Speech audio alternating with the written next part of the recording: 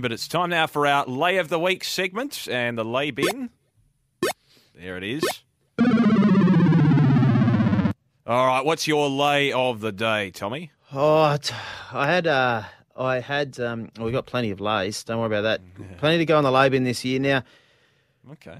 Tennis, I spoke to Steve Quick and we did a show for Australian Open. Not tennis. Your lay bin might be for tennis, but I talked to him on Thursday and we recorded a show for Australian Open, but I was pretty fired up about what was happening in the Test cricket, mate. Now, first day one, 2:30 in January in Sydney, and they've gone off because of bad light.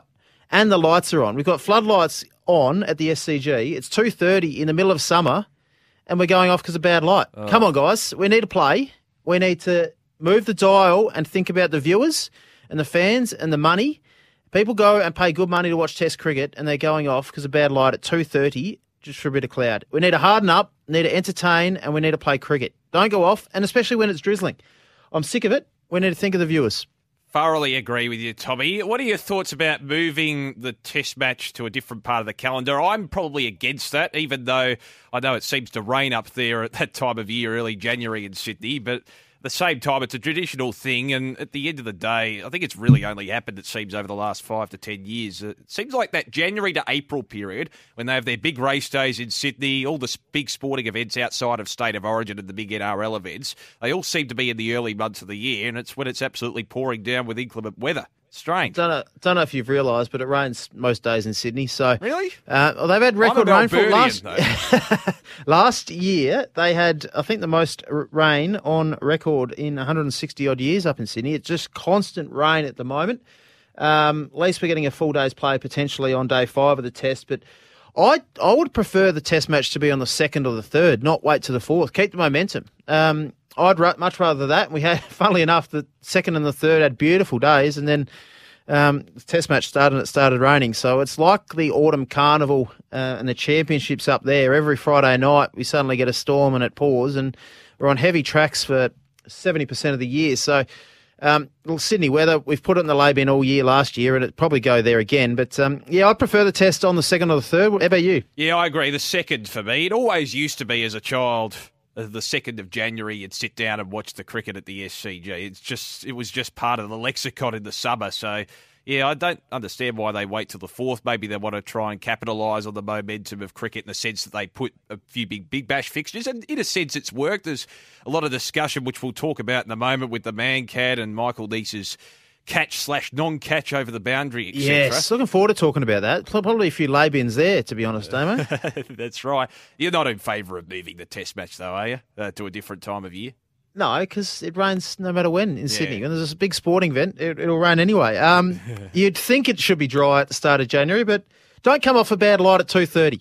I agree with you there. Let the players play. You reckon Khawaja had any issues seeing the ball? I wouldn't have thought so. He was flying. He was fine. It's one of those OH&S things. Maybe people are a bit more conservative with the way they run things these days. But, yeah. It didn't look dangerous. Sometimes common sense has to prevail, doesn't it?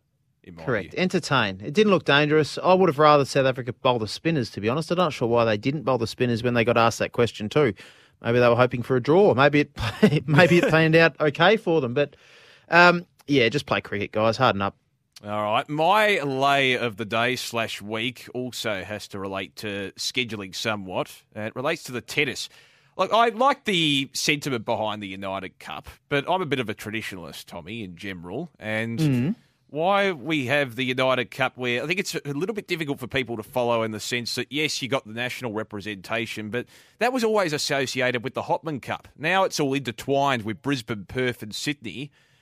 You lose that edge. I think a lot of people pay good money to go to those lead-up events before the Australian Open.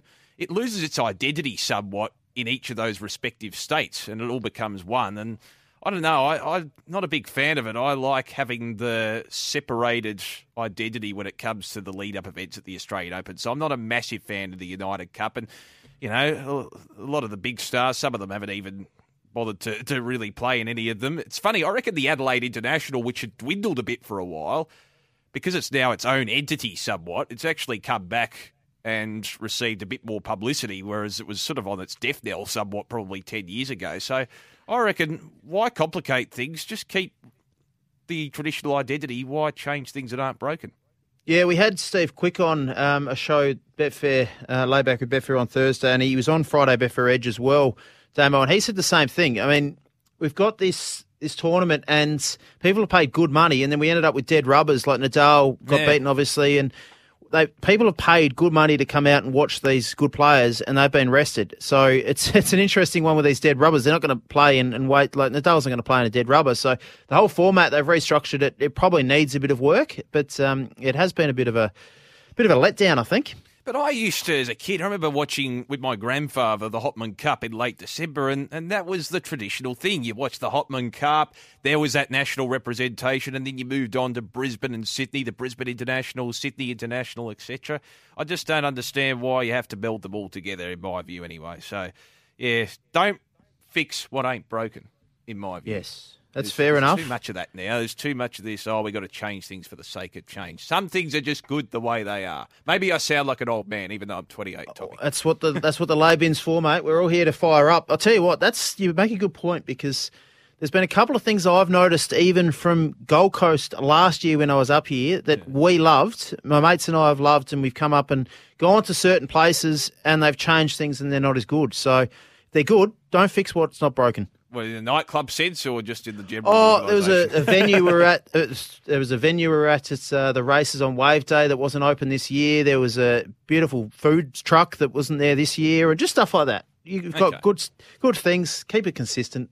What's good. Are you going to go for a swim at all during the week? By the way, take advantage. I'll be swimming. Yes, for sure. I went for a couple of swims yesterday.